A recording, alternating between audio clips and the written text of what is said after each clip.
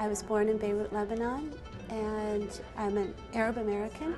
I studied abroad and in the American school system and in the British school system, and absolutely as a Western artist primarily. And there is not really any attention on Arab artists. The shift changed after 9/11, and a lot more attention was coming on Arab artists and Arab American artwork. A lot of my influence, if you look at the work, you can see I wanted to bring both together in a positive statement with a bit of sense of humor.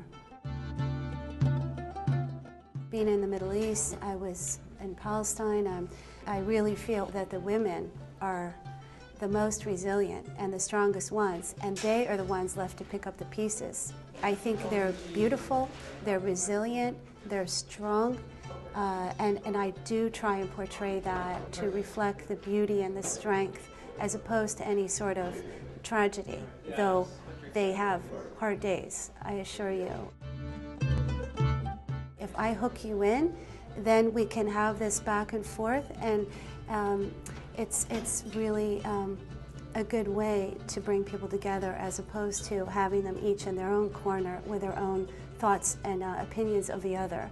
I feel that if the artwork is a platform, then I've been successful in terms of having a vehicle for a discussion, really. I mean, I think through the work, this is a way that I can build a dialogue and hopefully get rid of some stereotypes and misconceptions about the Arab world, and also about the Americans to the Arabs as well. So I try and marry the East and the West, my background in my art, as a dialogue and a bridge, actually. So that's really what I try and I aspire to in my work.